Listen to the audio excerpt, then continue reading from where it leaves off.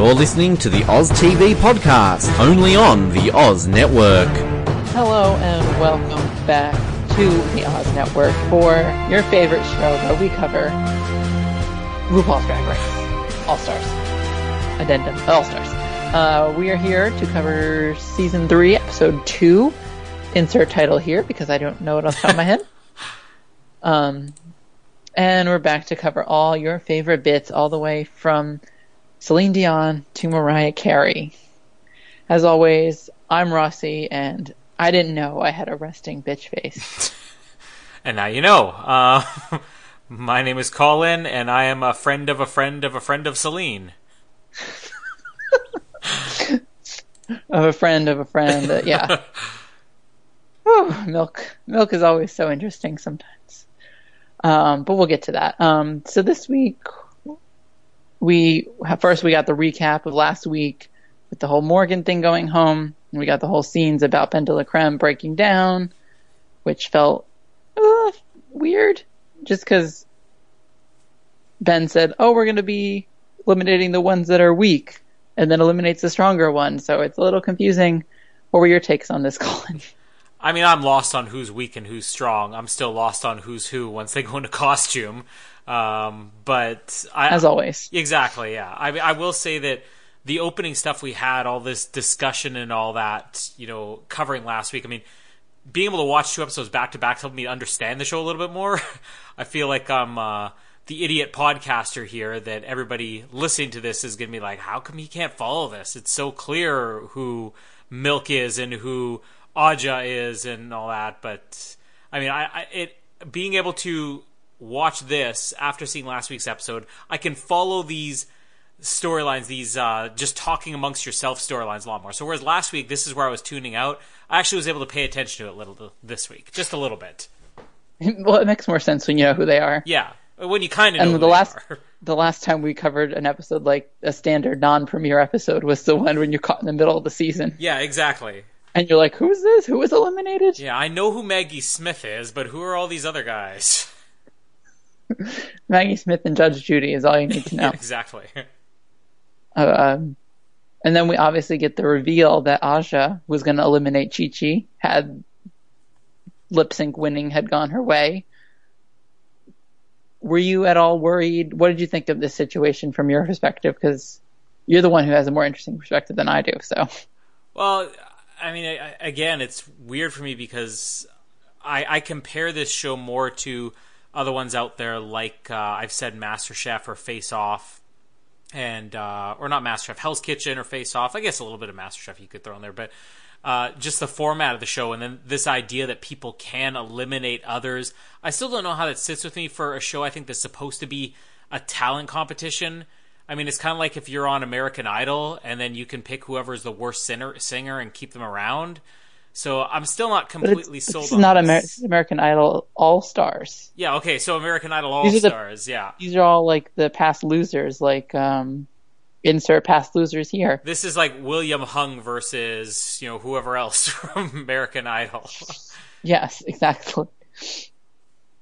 I don't know, I just think it's different, like, because I feel like I always compare to Survivor just because I'm thinking about, you're voting someone out, even though it's fun to vote. It's like the final tribal council or the final 3 elimination every time. But it's always interesting to think, like, what would happen if, like, someone knew that you were going to send them home? Yeah. I just think it's an interesting thing to think about, like, had you won, you would have sent me home or whatever.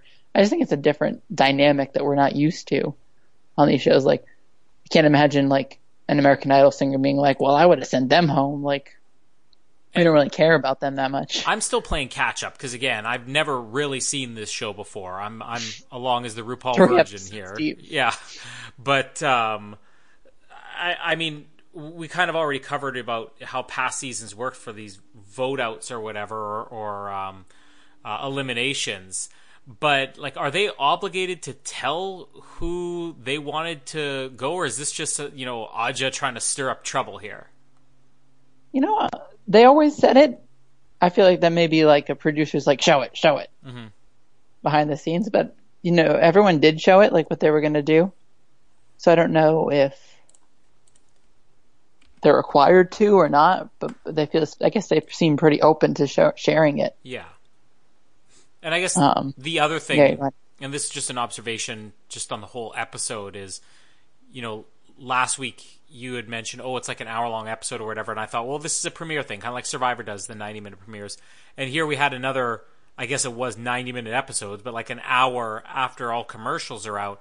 And it feels like, in a way, I think having all these extra scenes with everybody talking, it helps me to understand the show a little bit better, but I can definitely feel that this is something that would drag a little bit. Like they're really just looking for things for people to talk about now and trying to find ways to stir up drama. And I don't think it all works in this episode. Which, I guess we could get to it, but what scene were you think? What scene was this? Was it the beginning? No. Was it the middle, the end? What? The beginning and the middle, I actually was more on board with, because I was starting to understand who these characters are and what their personalities are and their relationships to each other and all that. And that I liked. But when it got to the end of the episode, and I feel like the challenge is over, and then we have 20 minutes of people talking, and the bigger issue, well, I'll get to it a little bit more on the end. The bigger issue with that I have is just how there's really no way to edit this to actually make it that interesting. That's where I feel like, I don't know, I don't think this show needs to be extended by half an hour. Yeah, I feel like they're just trying to do that to, and maybe they got a longer time slot, so they're like, oh, let's just do it. But I did think that, at least last episode, the first episode, I didn't get a sense who was going home until it was like, I was a little shocked when it was Morgan. I was like, ooh. But this time, I read the edit, like if we were in Survivor Talk. Yeah, exactly. Like I read the edit, so maybe like in this episode, those really dragged out. Whereas I feel like in the first episode, these scenes didn't really drag on as much. Mm-hmm. Plus, we had the inner splice of Vanessa Hudgens against Pork Chop, which got rid of some of the tension. Mm-hmm. And then we get rejoined to them the next day, the next morning. And they're talking about their, normally I don't really notice this stuff, but this time we got Chi-Chi calling out Milk for that awful fashion performance with the cardboard. And then we got a great quote from Trixie where she's like, your talent can't be Velcro. I was just like, I could see like why that performance was bad. Like I see it was bad. Like I thought it was bad, but it wasn't like the awful for me. Unlike this week. What were your thoughts? I don't remember what you thought about that performance. Did you remember it from last week? I think it was the song that stressed me out. There were probably 6 or 7 songs last week that stressed me out. You got too stressed out. Yeah, I'm very stressed by the music in this. Person. But no, I thought that whole idea with the cardboard costume, that was clever, because that's the other thing I have with this show is that, as somebody who doesn't really pay attention to clothes or anything like that. I pay more attention when there's less clothes on people. Yeah, I bet you. Yeah. But, I don't really pay attention to, like, when Jamie watches Project Runway or whatever that is. Like, I don't get it at all. So when they start talking about clothes, that's another part where I'm zoning out, because I'm going to be more likely to judge something that just looks clever and funny, because what I kind of appreciate about this show, even though I'm obviously not a target demographic and have never seen the show before. What? You wouldn't believe it, but I'm not. Ben, yes, but not me. But it's when somebody does something that's clever and kind of funny, because I talked last week, and I'll mention a few times throughout this, just about this is sort of like a version of comedy and just stand-up comedy. And when you have like the cardboard costume, at least that stands out for me more. I couldn't tell you what anybody else was wearing last week. Oh, good. That's fair. I didn't expect you to, but I thought anyway, I don't want to talk too much about this, but I thought the performance was kind of boring. It was kind of flat, like the cardboard. It probably was. But and anyway. But I thought it was interesting that we're definitely getting a lot of drama, and sort of that everyone's kind of like going at each other. They're like not afraid to pull punches or hold back and everything. But anyway, we'll get to the challenge, which is pretty much the entire episode, including practicing. So they have the iconic divas of music, where everyone's playing a different sort of diva. Did you have any? Was there anyone that you wanted to see being portrayed as? Every week I'm going to say this. Somebody needs to do Nicki Minaj, because I love Nicki Minaj. But You just want more Nicki Minaj. Yeah, just bring her on the show. Like, just Nicki Minaj's Drag Race or something. I think I've even said that in one of the past 2 episodes we've done. But, I mean, they kind of, checked every box here as far as what you consider a diva. There were a few in there where I'm like, is Julie Andrews really a diva? But when they have, like, Mariah Carey and Celine Dion, I mean, that's basically everybody you expect. And also when they were mentioning, they were pairing up, this is what I found more entertainment in than just this is a person wearing clothes, or especially the same clothes that they wore, apparently. We'll cover that in a minute. But, I mean, I like the comedy part of this, and I saw this similar to that Snatch Game, the random episode that we covered last year, where it was about performance, and you're actually portraying a person, you're doing a parody of them. So it was really interesting to see that these people, most of them, got that this is a parody, and a few of them thought that it was supposed to be like a dead-on impression. Yeah, I definitely can see that. I mean, we could run through it, but we'll talk about who is portraying who as what. Good, because I already forget who's who in this. Yeah, we'll go through it. But obviously we get a little bit of talk about Milk knowing Celine Dion through... a friend of a friend. Through friends of friends, through 16 off cousins, twice removed. But the main thing that we get during this whole preparation practice is the Shangela diva moments of acting like Mariah Carey, the method acting of her being the true diva in the performance practice and then translating it into the actual performance. Obviously, we get a lot of fights between her and Milk and some of the others. What were your impressions of this? Of just the Mariah Carey one, or just the pre, like the practice stuff with stuff. The whole yeah. Well, I mean, the main thing is obviously everybody knows the Stevie Nicks conspiracy theory. That's famous. But I mean, everybody was sort of assigned their character, and they seemed like they took to it. Definitely, I saw. I can't remember. I already forget. You mentioned the name, and I already forget who was doing Mariah Carey here. But just getting into character and everything, and playing the whole diva thing, and also this guest judge they had as the mentor or whatever. Like, who is this? Okay, so that's Todrick Hall. He was a regular judge last All Stars. But then, like, he was too kind and too, like, soft, so he wasn't the best judge.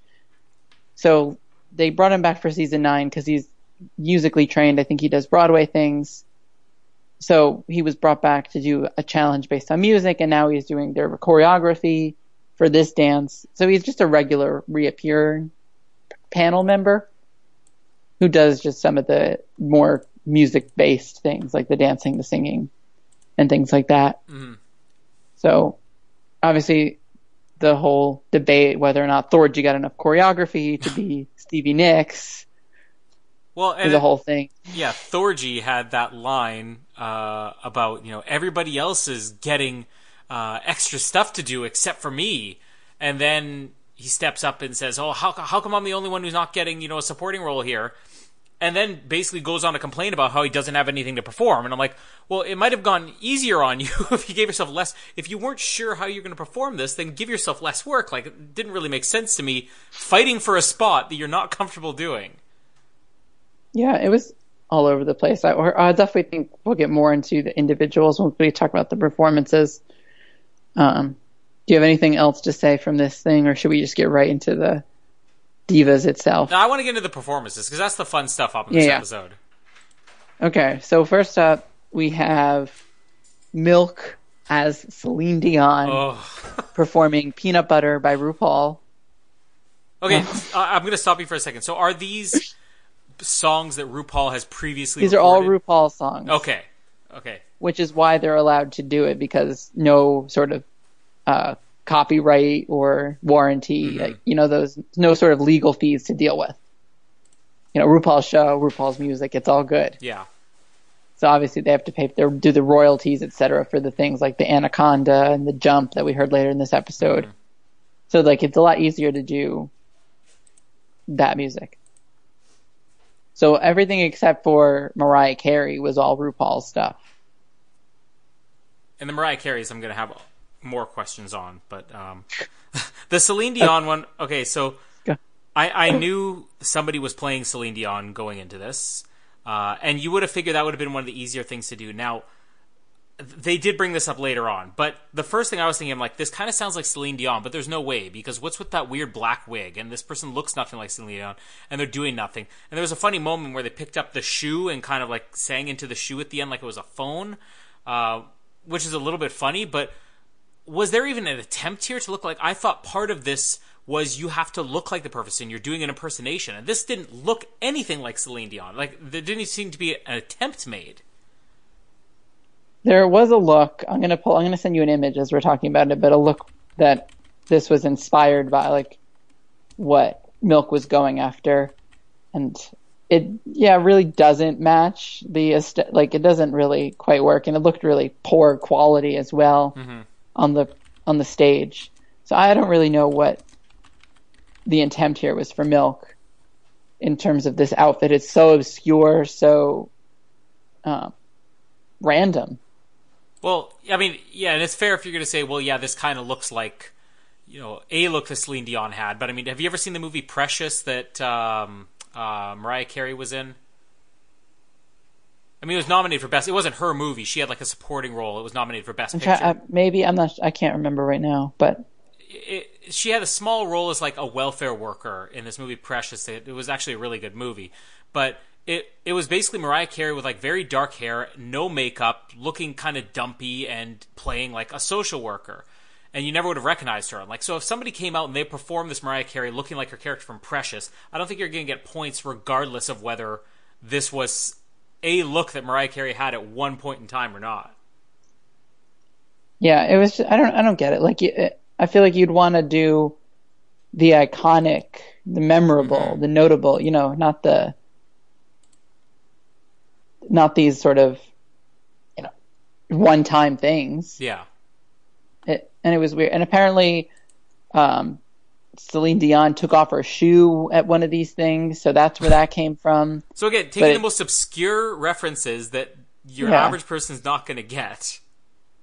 Yeah, it just did not make any sense to me. And shockingly, I don't know, I would have put this in the bottom 3. Because this was just so boring. There was nothing special about it, nothing iconic about the look, the outfits, just overall a flop. And then post Celine, we got Kennedy Davenport doing Janet Jackson, singing Charisma, Uniqueness, Nerve, and Talent by RuPaul. Do you remember this one? No, and I'll give you a good explanation why. So... I have this hatred for Janet Jackson. Like, I can't... If you were to take, the 5 music artists I have the hardest time dealing with, I mean, Janet Jackson's probably number 1, like, hands out. I can't think of anybody who, I despise more than Janet Jackson. It's just... I can't stand her music. I can't stand her. I can't stand her videos. It goes to the point that when Janet Jackson... If a video of hers comes on TV or comes on YouTube or something like that... I will actually divert my eyes away from the TV so that I can skip it. Like, Janet Jackson stresses me out like those songs last week. So, when this one was going on, as soon as I found out it was Janet Jackson, it wasn't even a conscious thing. I just stopped staring at the TV and just sort of listened to what was going on. And I wasn't even, completely conscious I was doing it. So, my apologies that I can't give a proper judgment on Janet Jackson here. Okay, I mean, obviously... you would see that Kennedy was in the bottom 2 for this performance. But I didn't think it was awful. It wasn't that bad. I think it was just really, like, messy. I think the main problem was that Kennedy just forgot to start mouthing the words to the song. And so there was just awkward pauses of nothing, and then the dancing was weird. Like, I just thought it was boring. I just didn't think it was awful. Like, I would have swapped Kennedy with Milk after the Celine Dion, because that was just bad. Like, this wasn't bad. Like, this was her in a music video. I don't know the name of the music video, but she was in a music video looking just like this. So I don't know where the comments that this was bad came from. I don't know. I didn't think it was that bad. I just thought it was boring. Yeah, I mean, the one thing I will say is from the few seconds where I was able to actually tolerate staring at... Stomach the Janet Jackson impersonation on TV, it at least looked like Janet Jackson. I mean, it would have been a great part of this performance if she just had one of the stagehands come up and like rip a part of her shirt off, and there's the nip slips there from the Super Bowl halftime. I mean, this was their Super Bowl episode here, so that would have been a little bit more relevant. But of course, had it happened, I wouldn't have been staring at the TV to know. Doesn't matter to you. Exactly. Then next we had Aja as Amy Winehouse, which I loved. I thought it was great. I couldn't stop watching. What did you think? Well, and this is where Thor's complaint, I guess, is a little bit valid. There are some, I'm not going to say completely valid, but there are some of these that as soon as you hear it, you're like, okay, you're going to do Amy Winehouse. You know you can have fun with that. You can make comedy out of it. But at the same time, that argument about Stevie Nicks is not like a gay icon or whatever, I'm like, well, I don't know if Amy Winehouse is either. And I would have thought, Stevie Nicks over Amy Winehouse, but I mean, it was a dead-on impression that was also sort of like, turning the dial up just a little bit to make it a little bit exaggerated, a little bit over the top, and really finding the humor in it. But it's hard to fail if you're doing an impersonation of Amy Winehouse to not get laughs. I think there's just the subtleties of like that mouth movement and like the almost sexualized like gestures and everything. That is just like quintessential Amy Winehouse. And I just think that Aja proves that you didn't need a whole lot of like crazy like actions to, like, you didn't need a ridiculously funny like Julie Andrews impression to do well. And I don't think you needed to like just stand there like Stevie Nicks does. We'll get to that. But I think that this was just a simple, there wasn't a lot of choreography. It was just moving with a chair, and it was simple, but it was effective, and I thought there was humor. I thought it was really good. And I thought that this was going to be in the top 3 as well, because I just thought it was so good. And then obviously we'll get to her runway look, which was incredible. So I don't know. I was a little put off that this wasn't in the tops, but.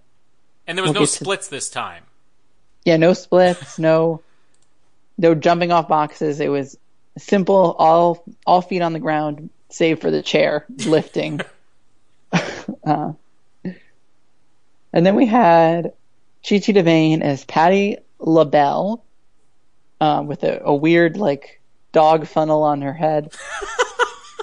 I did not know what that was. That looked like cardboard, so I couldn't even tell what it was. But I thought this was a really good performance, and I was shocked that she was in the bottom 3. I don't know about you, if you remember it. Yeah, I mean, I don't know Patti LaBelle that well, other than that song that I think Celine Dion's more famous for, If You Ask Me To, which, newsflash, or if you've listened to other shows, you already know this, originated as a James Bond theme, or I guess secondary theme, in License to Kill from 1989. So that's kind of my familiarity with Patti LaBelle. But when she started doing, they gave credit for this later on, those kind of exaggerated hand gestures, that as soon as they said that, I'm like, wait, I think I probably have seen Patti LaBelle do that before. So yeah, this was a good example of taking something that's probably not a big, larger-than-life performer. It's not like an Amy Winehouse or a Mariah Carey or something like that. And actually just finding the subtle things that it's not funny in that it's not going to be the obvious choice of things you're going to do. But then when you see it, you're like, oh, I can connect the dots. I see that that's kind of funny. I just thought it was so good. Like, there was such energy, and I was not bored. Like, I was not like, I was like, maybe a little like, I'm a little bored from Kennedy's, performance of Janet Jackson. But there was nothing boring about it. And they had the iconic pumpkin pies in the background and everything. I thought it was so good. Pumpkin pies are iconic for what reason? she started baking her own pies, so she has a baking thing of successful pies. And I think she has her own cooking show now too. Okay, that I don't know, but I'm not doubting you. I know that there's it's probably called something different there, but like we have the Food Network here in Canada, but then there's also a secondary channel that actually has like proper cooking shows on it. Yeah, and there we go. Patti LaBelle's Place, available on the cooking channel here in Canada, and I don't know if it's the cooking channel there in America as well, but yeah, I have seen 1 or 2 episodes of Patti LaBelle's Place, so obviously I'm more familiar with her as a TV chef than I am as a singer. Glad to know you're invested. Let's do Food Network Oz. Come on. All right, don't look at me. I already got one show on board. We can't do too many new shows, Colin. After third watch goes out, we'll introduce Patty's Place. Jamie and I talked about this. We have to do. Have you ever? This is completely off topic, but have you ever watched Nigella Lawson? Never heard of it. Oh, okay. I'm going to send you YouTube clips here. Oh gosh. Yeah, Nigella Lawson, the most unintentionally funny cooking host ever. Basically, everything she says sounds like an innuendo, and yet in her mind, it's like she probably has no clue what she's saying. But there's another topic for a future episode. I'm sure somebody will do a Nigella Lawson impression at some point on RuPaul's Drag Race All Stars. Maybe this season. Yeah, let's hope so. Nigella Lawson and Nicki Minaj. That's all we need. More. Oh gosh. Not like the Nicki Minaj we got on the Snatch Game episode we watched. Yeah, exactly. Hey, we can't say that we didn't get Nicki Minaj in the first two episodes you recapped. A form of it. Yeah, somewhat. One obviously better than the other. Mm-hmm. After Chi Chi, we had Trixie Mattel as Dolly Parton, which I thought was a pretty funny part. Like, I thought that there was some good lines in there and some good humor, and obviously looked quite the part. Did not look as Trixie as normal. Looked more Dolly than Trixie, I would say. Did Casper enjoy this performance? Sadly, Casper didn't watch it with me, but I'm sure I'll show him next week, and he's going to be equally mesmerized. But there's something... Okay, it's funny you say that, maybe because you have seen the show before, but I find that no matter what this Trixie Mattel does, it always looks like Trixie Mattel. And that's a good thing, because it's such a unique, mesmerizingly scary, in a funny way look that... Like, I think it's distinct, and maybe it's because I'm still trying to figure out who these characters are and how do I tell the difference between them when they're in costume, when they're out of costume. When they are in costume, are they doing an impersonation? Are they doing themselves? Do they have little mirrors on their face? But, like, this one, I get... Exactly, yeah. I get who Trixie Mattel is, and I think it's just hilarious. And there was a really funny line that they had about Trixie later on. Was it here or was it later on where... Trixie was kind of saying, like, they expected her, or him, or her. You know, the other funny thing is, RuPaul in this show messes me up, because I'm trying to figure out, do you refer to it as him, do you refer to it as her? RuPaul will say things like, gentlemen, start your engines, and then say, okay, her and she, like 5 seconds later. So I don't know how to keep track. But anyways, Trixie Mattel looks hilarious no matter what. I just wish that Trixie Mattel did Dolly Parton on roller skates. That would have been amazing. I think the one criticism about Trixie's performance is that it's kind of like what you would expect. Like, it wasn't out there. Like, Trixie does sing. You saw what she performed in the very first episode. Mm-hmm. A very slow country-esque ballad. And then gets Dolly Parton as the person to cover. It's just a little too on the nose. But otherwise, I thought it was a good performance. I definitely think it was definitely safe. I don't know if it was... I definitely enjoyed Amy Winehouse a little more than this performance, but I still all good. No sort of crazy milk peanut butter on the neck kind of thing. Post Trixie, we had Shangela as Mariah Carey. Now, what were your questions? Okay, so I get the Mariah Carey impersonation. It was hilarious, and one of the judges, I'm trying to remember the line here, basically referred to like Mariah Carey as you have to play it with like a cross of confusion and something else, which perfectly describes... Confusion and confidence. Confusion and confidence, yeah, which perfectly describes Mariah Carey. Here's my question. If you're doing an impersonation of Mariah Carey, shouldn't there be singing? And like, did they just run out of songs? Because it felt like Mariah Carey's spoken word album or something. Like, I don't think there was any singing in this. It was like spoken word. I didn't understand it. So this is the one thing that messed me up, because like I can somewhat see the things Dorothy was saying about, oh, well, I get the worst part. Like, I can see like the arguments of like maybe that part was worse, but I really don't buy like that there was a bad role. I just buy that there were two obvious great roles. Yeah. And that was this one was the first one, and the next one would be obviously the Julie Andrews. Mm-hmm. But I think that this was just so easy to do. Like, everyone could have done it. No one could have messed it up. It was just making fun of Mariah's, like, diva moments of, like, most of this was inspired by her New Year's performance where she's like, hey, everyone sing along, and my lip sync track stopped singing, so no one was singing. And she's like, guess we're going to stand over here now. It's just like, it was perfectly written to be funny. Yeah. No matter who got it. And there's my other question. Like, we saw that guy, the guest judge, doing choreography with them. Did he kind of design their performances, or did they go out there and say, I'm going to do these little things here and there? Like, I don't know how much control they have over it. Because what? Thorgy came up and he was like, all right, well, what do you want to do? He's like, can you do your own choreography? And then people was like Kennedy was getting intense choreography. Mm-hmm. And it was just like, it's just, there was no consistency. Like, some got a lot, some got a little, some got a lot of props, some got none. Like, Milk had no props. But then, Trixie had a guitar, and Julie Andrews had a table with a microphone, you know? It's just like, there was no consistency across the board, which would have been nicer. So I don't know. I thought the performance was great. I was laughing the whole time. I thought it was so funny. All the fake dancing and the like, carry me, let the audience think. Like, it was so funny. And then, like, getting her hand held as she's walking down the stage, just like all the right things to be there. But I think it was just written that way. Mm-hmm. I guess from the best, we'll go to the one of the worst, which was Thorgy as Stevie Nicks. Whoa. Which I thought was a little odd. I definitely see the things as, like, there was not a lot of choreography, but, like, there's the analogy of, like, you're dealt a bad hand, but you can, like, bounce back. Mm-hmm. Like, I feel like Thorgy really didn't do anything to change the bad hand. He was like, I got a bad hand. All right, I'm out. Instead of, like, let me bluff or whatever. Like, there was none of that.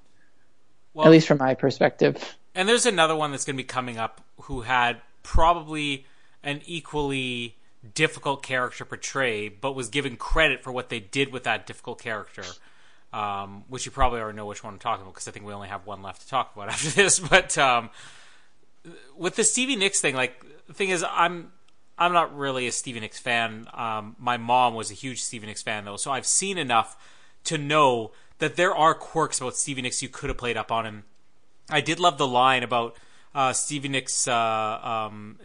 I don't know if he was referring to Stevie Nicks himself. Stevie Nicks is not a witch; she's an eccentric Gemini, which was hilarious.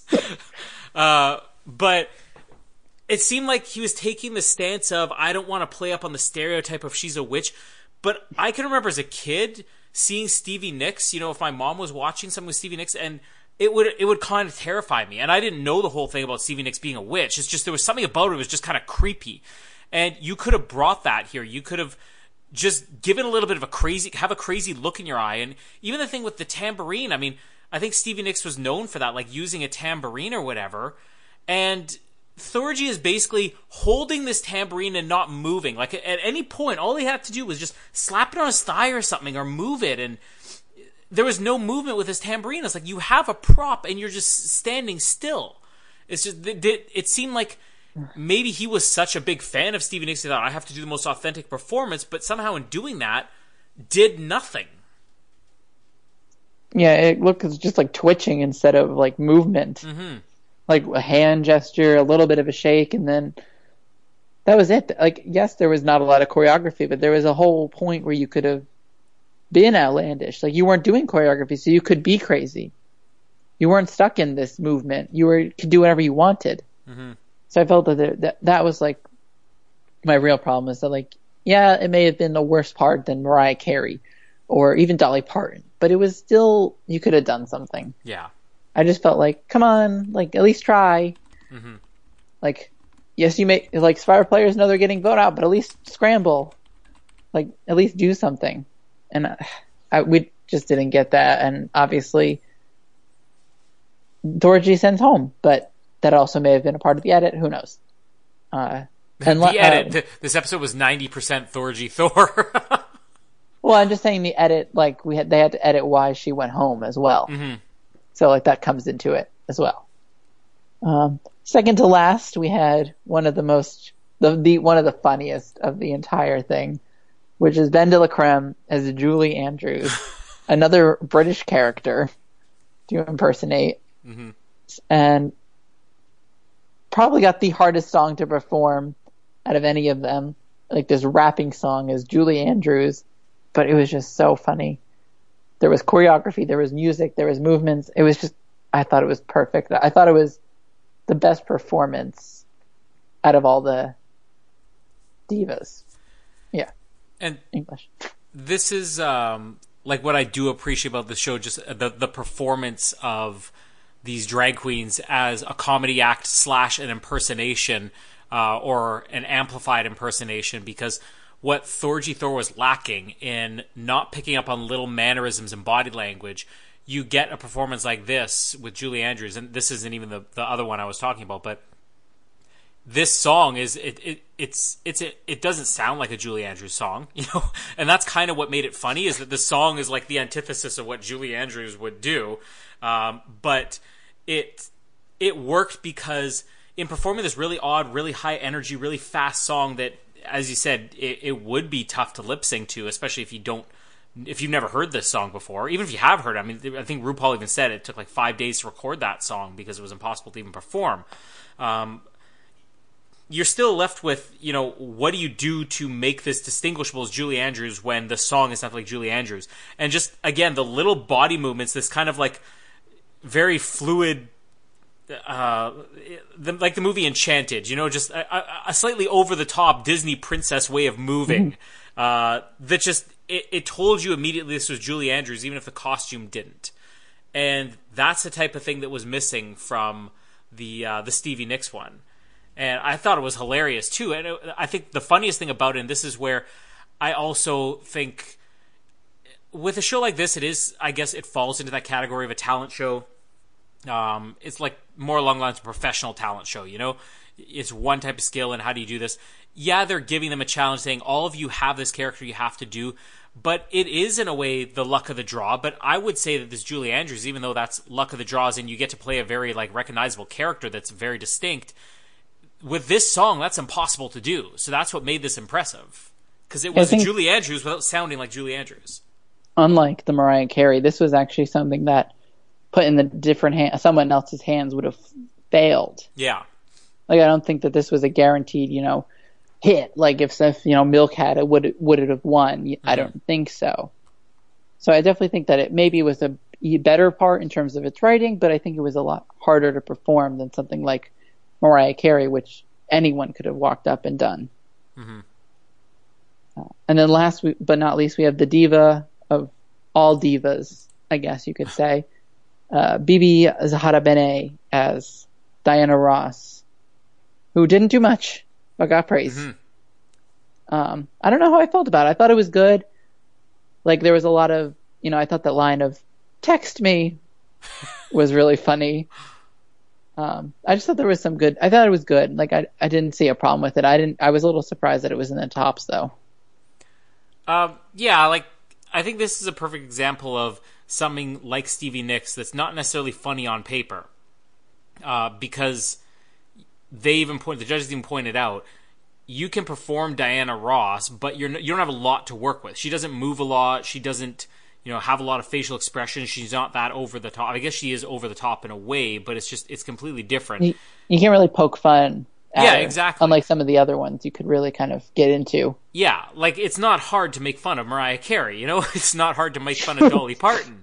But what do you do with Diana Ross? And the credit they gave on this was, again, just in the body language, picking up on these little quirks that you look at it, and it's funny because you recognize that as something that Diana Ross would have done. But again, it wasn't the biggest character, so it's not like you're going to get a big laugh. But I think this is another example of why you can't just say bad luck of the draw that you got Stevie Nicks, because bad luck of the draw if you get Diana Ross, and somehow this was entertaining. It definitely wasn't the best, but for what there was to work with, it was pretty solid. Yeah, there was definitely a lot of the gestures. I think the performance was there more. I think, performing to the judges was a little bit better. Like you could see BB like looking right at them and performing to them and giving something that they wanted instead of just kind of doing your own thing and hoping that it goes right. Like I think reading the judges and reading what they were liking was a part of it as well. I guess we can quickly go through the runway. I don't know if you remember it. I did. I did send you the link that shows them all. Yeah, and I guess here's my problem. When you're changing costumes, well, like when you're changing costumes back to back, and this looks completely different from everything else other than Trixie Mattel, which you can always tell it's Trixie Mattel. It's impossible to follow who's who. But here's where my problem is with this episode, and I think I've said this on the past ones we've done too. I feel like the first challenge they do is always the entertaining one, and that's kind of what I enjoy. I enjoy watching the humor of these challenges. But then you get to what I consider like a secondary challenge that they put after. Like the first one should have been the main event, and here we have, okay, you're gonna walk down this runway. You're gonna do a look that when they kept saying Redemption, I had no idea what that was until this came up. And I guess the idea behind it is something that they did that didn't work the first season they were on, and now they can redo it. But to me, it all looked the same. So when they're showing these side-by-side pictures, I can't notice a difference. And like that's the problem I have when Jamie watches these shows like Project Runway or America's Next Top Model or anything like that, is that she's watching and it's like, oh, this person didn't deserve to go. I'm like, really? I mean, these models are all walking straight. I mean, I didn't see anybody trip. These designers on Project Runway or whatever. I mean, I don't see like stitches hanging out and there's no threads. Like, how do you judge something like this? I mean, if they're wearing the same costume and they didn't trip when they were on stage, I think it was a success. So I feel like this episode loses so much tension for what I consider this being a throwaway challenge on the end. But I will say one thing. Credit to the judges for kind of saving this with their little one-liners they throw out as people are out there. I think the best one was when Trixie was out there and I said, Trixie, I got some pots in my sink that need a scrub. Which reminded me of another show. Have you ever seen Mystery Science Theater 3000? Yeah. Yeah, it feels like this show a lot of times to me feels like Mystery Science Theater 3000, that it's just you hear a lot of these like one-liners from behind the camera that's making fun of these people, and it's just like blink and you miss it. But yeah, I enjoyed the Mystery Science Theater 3000 aspect of this, but the challenge itself, like I don't know how to judge anybody based on this. All right, then I'll give my 2 cents what you should think and what you should think. Okay, you tell me what to think. First off, I thought it was funny. What was it? RuPaul was like to Shangela in the bubble, "You've got 30 seconds of oxygen left." And there are some good one-liners in here. Oh, there's the other one with whoever it was that played Janet Jackson. The first one, it's like kind of looks like Janet Jackson Pollock. There was definitely some good one-liners here. So I think on the whole, most of these things were improvements from their first time. I think some of them were okay. I don't really get where they were going, but the notable ones definitely were Aja's princess look, which was a real mess. If you like, that's something you could say. If you watch that episode, you'd be like, that's a mess. And then another big improvement would be Kennedy's, probably the most iconic, memorable looks ever was when she came out like this freaking horse-hided thing, and it just looked awful. And then I thought this was 10 times better with the fire look, and then revealing to show the stones on the face as always. Yeah, that was different. Yeah, I think that was pretty classic. The reveal of the whole white underneath and everything. I thought it was really good. And then obviously and Shangela's coming out in a freaking bubble, which I'm pretty sure they have to blow up when she's on there or something, because there's stairs on the other side of the entrance there. So I don't know how she got up there. We need the behind the scenes video of this. Yeah, where's our something that CBS editors giving us the raw Where's the footage? All Access? Yeah, RuPaul's All Access. Coming soon to CBS All Access. Other than that, I thought everything was pretty okay. Chi Chi's was pretty bad. Thorgy's was pretty BB's was kind of basic, just a leather suit. So, on the whole, I thought it was pretty good. What were your thoughts on the declared top two being the ones that they were? Would you sign off on that? Now, again, I'm gonna only be able to base this on the first challenge. I know that Ben did the Julie Andrews, so Shangela was the other one. What was it? The Shangela dressed as Mariah Carey. The Mariah Carey, yeah. I mean, those are definitely the two most memorable. So I'm fully supporting the judge's decision this week. Did you think the Diana Ross should have been in the top three, or who would you? No, I mean, if there was a third one, I'd probably say Amy Winehouse. Because I think all the other ones were either just a little bit. There were maybe, yeah, you can appreciate things about it, but I think those were the three that actually kind of made me laugh. And then what about the Stevie Nicks, Janet Jackson, Pollock in the bottoms? Well, again, I didn't watch the Janet Jackson, but I think just based on the fact that they said you're doing Janet Jackson, you didn't say, no, I'm not. Janet Jackson should not be on television anymore. Definitely deserving the bottom. I mean, the other, the only other one that really could have ended up in here was the Celine Dion. Like that one, Celine Dion was terrible. So, just because I did not recognize it as Celine Dion. So you didn't love the peanut butter necklace? No, I mean, even the picture you sent me, which is like, this is the one was supposed to be Celine Dion. Like, yeah, her hair is completely back in that. And I think that's the other thing is that I think the performer had like their hair long, and it's like, there's no way to even recognize it as Celine Dion. Yeah, it's just the most obscure. So I thought that was going to definitely be in the bottom. And obviously we get, I don't know, you probably zoned out, but we got a lot of more drama in the backstage about Milk complaining that I didn't zone out here. What were your thoughts on the Milk? Like, I should have been in the top. I was safe. I mean, I thought the Thorgy was going to be the one crying about it. So, yeah, I mean, I felt like it dragged on too long, but get it? Dragged on too long. And this show's full of puns like that too.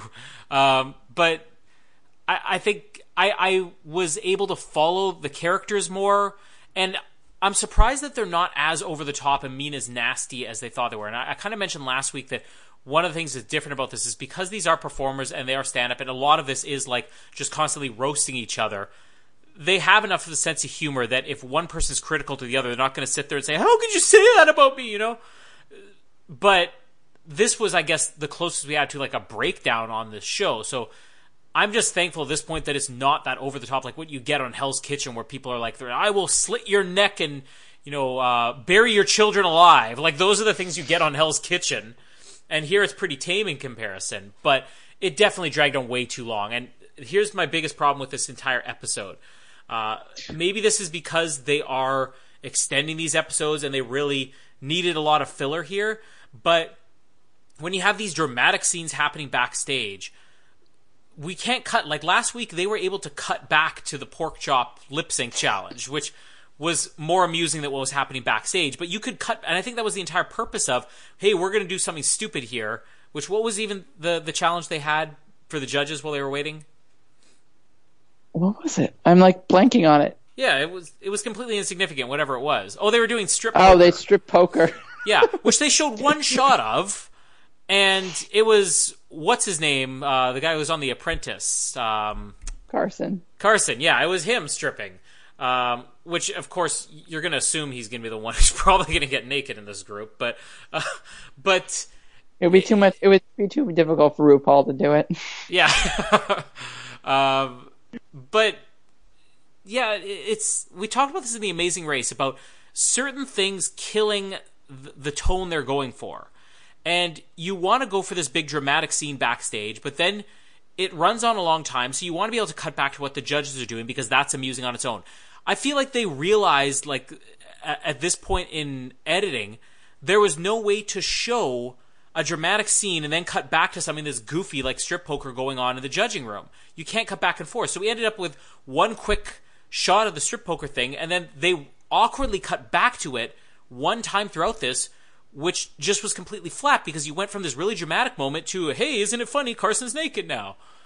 So I don't know. They either need to cut these scenes down, because the show that this is most similar to is Face Off, and with Face Off, once they decide these are the people that's bottom, you get like a minute and a half of people backstage. And I don't know if we needed 10.5 minutes of people backstage again.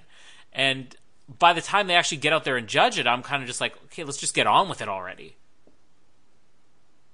Yeah, I think it did drag on, but I think because I knew that Thorgy was probably going to go, like, got the most confessionals. Kennedy was really invisible. And yes, there's those eliminations that are like, whoa, I didn't see that coming. But I just felt like it was kind of obvious, and we kind of knew it was going to happen. Mm. And I think it also showed in the way that they talked to Shangela about it, saying, Thorgy was like, hey, I'm open to an alliance. What do you think? And then Kennedy said the really calm, the really simple thing, like, how could I eliminate you? And it's just like, well, I think we know which is the better one to go with. Like the one that's more heartfelt, the more sincere thing. So I definitely think last week's episode was a lot better in terms of the way they handled that backstage stuff. And come on, how can you beat Pork Chop against Vanessa Hudgens? Yeah, and I want to cut back to that stuff more. And I think if they cut down on some of these dramatic scenes, they can do that. But I know I'm going to sound like to all the people who watch the show, who are listening to this podcast, like the biggest idiot who knows nothing about the show. People. The three people, yeah. I mean, I technically am the biggest idiot who knows nothing about the show, because this is the second episode in context I've ever watched. But I think when you have a show that is supposed to be talent-based and then you add this strategy part on there, like when I hear people talk about alliances, I kind of just laughed, and maybe that's because I don't get it, but I can't imagine a world where we're watching Survivor and they do an immunity challenge, and the immunity challenge is voted on by Jeff Probst and Mark Burnett, and it's like, oh, you stood the stillest on that platform while balancing this puzzle over your head, so you are the winner. Now you choose, as the sole person who gets to make a decision, you choose who goes home. How does strategy even factor into that? Like, I don't get how alliances could even work in this show. I think it's just a matter of your path. I think unlike, a Survivor Panama, where these people are strangers. These people who know each other, they've worked together, they help each other. They're really like close people. So I think it's relying a lot on what you know of these people from your past. And, I don't think if Kennedy's going to win a challenge in the future, I could see her just not eliminating Shangela just because they're so close. Mm-hmm. So I think that those things kind of play into it. And I think that this was the first inclination that we got some sort of strategy from any of the eliminations that were handled like this. We didn't get this in All Stars 2. They were just like, not. They're like, we're going to eliminate the weak one, and that's it. And this time they're actually like, Shangela's like, well, if I save you, are you going to save me if I need it? I think that we're actually getting some sort of, at least something. It's not going to be like, well, if we're going to throw votes here and this is going to happen and this idol is going to be played. Like, there's not that. So I think it's just like a really simple sort of strategy of like, hey, help me out later, okay? Mm-hmm. And so before we get to lip sync, I wanted to touch on one thing about Morgan, who was eliminated last week. So Morgan released on Twitter about Instagram, about who her diva would have been had she been in the challenge. Mm-hmm. And her diva would have been Lana Del Rey. I don't know who that is. Which is very bad, like a very poor question, because that's not a diva. She's not a diva at all. She's like, just like an indie singer, very melodramatic, like, not melodramatic, that's not the right word, very melancholy-esque. Oh, I know who this is. Ben complained about her last week randomly on another episode we had. Okay, well, Ben's opinion is awful. But we knew that. Anyway, I just wanted to point out that would have been, probably would have landed her in the bottom this week, in my opinion. Well, but I mean, let's say if somebody had gotten Jewel. Jewel's like just a folksy singer, but you could do a lot of humor with Jewel. You can make fun of Jewel easily. Yeah. That would be mine. If I'm ever on RuPaul's Drag Race, and I don't believe that's ever going to happen, but Canadian on RuPaul's Drag Race. If I'm on RuPaul's Drag Race Canada or Kids in the Hall Drag Race Canada, then I will go on there and I will do Jewel in this challenge. Perfect. Or for Snatch Game. Or for the Snatch Game, yeah. I'll just do Jewel. Let's just leave it at that. I'm not going to touch that. Okay, so let's finish this episode. We have the lip sync between Ben de la Creme and Shangela to the song Jump by the Pointer Sisters. How does this rank against Anaconda by Nicki Minaj? Obviously lower. Well, I actually thought the performance was better this week. Wow. Because I thought it was funny how they were playing off each other and almost like in a challenge like this, and again, I don't understand the purpose, and this goes along with my complaint that like you start with the main event, the celebrity impersonation, and then you do let's recreate a look you've already done before, and then let's end with just lip syncing. That seems boring to me. But the way that they did this lip sync, it was like a competition. Like one would do something, the other would actually like act as if they're playing up, and like they'd look at the other person funny, say, "Fine, I can do that too. Let me do a somersault," like.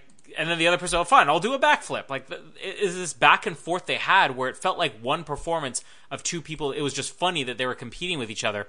And there were some funny moments in here, too. I think it was Shangela, what won me over, where I'm like, okay, well, this Shangela probably deserved this one, was when the first chorus of Jump came in and she pretended she was using a jump rope. It just looked really funny. Oh, I think there was an actual jump rope. Oh, was there? Okay. I was watching this on my phone while walking in minus 16 degree Celsius. So, Canadians. Canadians, yeah. It was minus 23 when I was walking to work, and I was watching the Celebrity Impersonation Challenge, which is probably the reason I couldn't watch Janet Jackson. But you were probably jumping over the train tracks when you were doing that. Yeah, I was jumping a train at the time, but listening to "Jump for My Love." But let's be honest, both of these pale in comparison to Hugh Grant's lip syncing of this song from Love Actually. Like, that's the ultimate.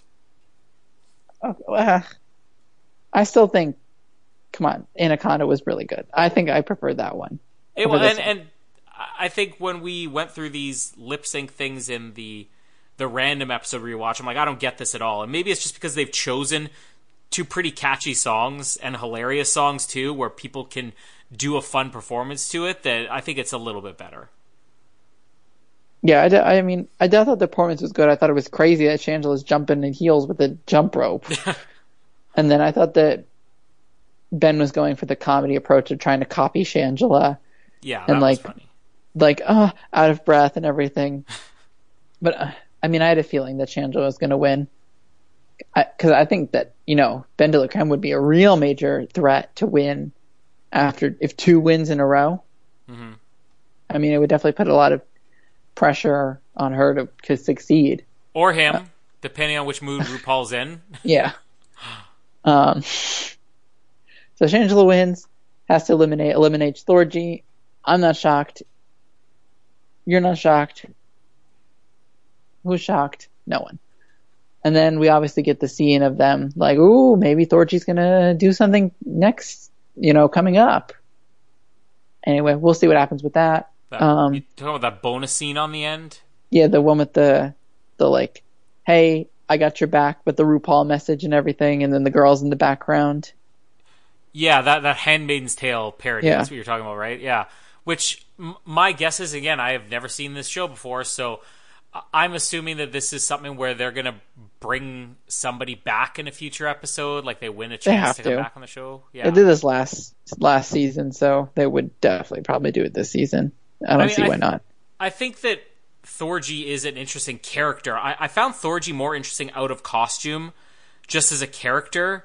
And even some of the funny lines that we missed, like, what was it when he says right at the end to Vanessa Williams, "I loved you in Eraser"? Like, of all things, I loved you in Eraser. That wasn't Thorgy, but okay. Oh, who was it that said that? That was Chi-Chi. Oh, okay. So Chi-Chi's great as a character. So Thorgy, you deserve to go home.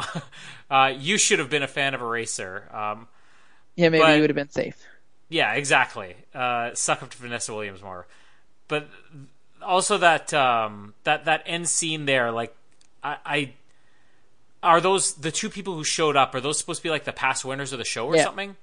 Okay, that's what because I recognize them from the Hall of Fame of the Hall of Fame Stars or All Stars of Losers, whatever this show's supposed to be. Yeah, the fame from the losers. Anyway, and then since we don't. I mean, normally we would know, but we're recording this so late that we know what's going to happen next week. Next week on the judging panel, we're going to get. We're going to have obviously RuPaul. We're going to have Michelle. We're going to have Ross Matthews back from episode 1, but we're also going to have Jeffrey Boyer Chapman and Constance Zimmer from And that means Jamie's watching it. And because the challenge is actually going to be a parody of The Bachelor. Another reason Jamie will watch this one. They're going to be performing The Bachelor, which is probably going to be an acting challenge. I'm not against it because we get to see Constance Zimmer and Jeffrey Boyer Chapman, which were pretty great people from Unreal. I'm just kind of hoping that we get Snatch Game coming up soon because they already had it in the original in All Stars 2, so I'm hoping that we get it soon. But I'm not going to complain with Constance Zimmer on the judging panel. So, you're not going to complain. That's why I tuned into the first 2 episodes, just waiting till we get there. So come episode 4, you better hope they have somebody good, otherwise I might be out. I'll be doing this alone. Yeah, I'll do it with Casper on. Yeah. Okay, and I guess we're down to the ranking. The buy, the rented, the Bennett. What do you want to do, Colin? See, again, this is that moment where fans of the show are going to be like, well, he just doesn't understand the show. I mean, I tried. I feel like every week I'm ranking the show on a different criteria. Because in all honesty, I probably enjoyed this episode more than last week because I understood it more. But last week I was kind of just ranking it in terms of, is there enough entertainment in this episode that I'm not completely lost and I'm okay with watching this again? This week, I understood what was going on. I just felt like the format of the show was a mess, and I felt like it was too long. And definitely with each challenge kind of taking a step down, I didn't like that. So I'm probably going to go with Bennett with this one, but there were still some entertaining moments. It's just I really feel like the production of the show this week it just didn't work, and also it was way too obvious who was going the whole time. I mean, you do have to have some suspense as to who's going home. So I'm gonna rent it just because I thought there were some funny moments, like some funny lines, but the challenge was kind of meh to me. Like I didn't think the challenge was that great, and then there was really. And the editing really kind of told me, like, hey, this person's going home. Mm-hmm. Hey, don't forget. Hey, like it was just constant, really reminding me that Thorgy was going home, and it was just like, all right, just end it. And then there was some of it that dragged, but I thought it was fun. Like I would watch it again, so I wasn't too bad. And that's it. We'll be back in probably like 3 days. Yeah. We'll see the Olympics starting too. Yeah, coming soon to somewhere in your ears, the Olympics and Third Watch and other things that I don't listen to. So stay tuned. And the end of Star Trek Discovery. Finally, woo! You guys got through that's it. What we're saying. And that's. I'm sure there's other things. Movies. Are there movies coming? Well, we will have the Oscars. Ben and I are gonna go through all of the Best Picture nominees at some point in the next month. It's probably gonna be closer to the end of the month though. But that's what's coming up, and I don't know if I see anything else between now and then. Maybe I'll review it, but I don't think there's anything coming out right now that's any good. Can you recommend any movies? Clue. Mean Girls does not have a new movie coming out, Jamie. She says lame. 50 Shades of Grey Part 3 is out this weekend. That's it. We're watching it. Ben and I already said, like, it's going to take something like, I don't know, 5,000 subscribers or 5,000 likes before we ever cover. That will be like the reward. If people want us to have to sit down and watch 50 Shades of Grey, then we're going to need like thousands upon thousands. Hey, you never thought you'd be watching this show, so... Good point. Yeah, Jamie's... Never say never. Jamie's still mumbling in the background, wanting to watch Mean Girls. So, Winchester. Okay, so we're gonna watch Winchester, an old lady in a horror movie. Okay, and that's You're not it. familiar with Winchester, obviously. No. It's Helen Mirren in a horror movie. Done. We'll watch it. There you go. Rossi's covering it with us. You said one of the best of the GOAT. The GOAT. The greatest of all time. Yeah. So, obviously, I'm sold. All right. Coming soon to the Oz Network. Done. All right. Are we done? I am. Okay. That's it for this episode. Stay tuned for more RuPaul's Drag Race All-Stars and Amazing Race. Don't get Amazing Race. Yes. If you want to hear more of our voices. If not, then listen to Ben. But that's it for this week. As always, I'm Rossi, and I should have been in the top. Why wasn't I in the top? And I'm Colin, not a witch, but an eccentric Aries. Thank you for listening to the Oz Network. Don't forget to subscribe to get new episodes delivered to your speakers every week. For more information, hit us up at theoznetwork.net.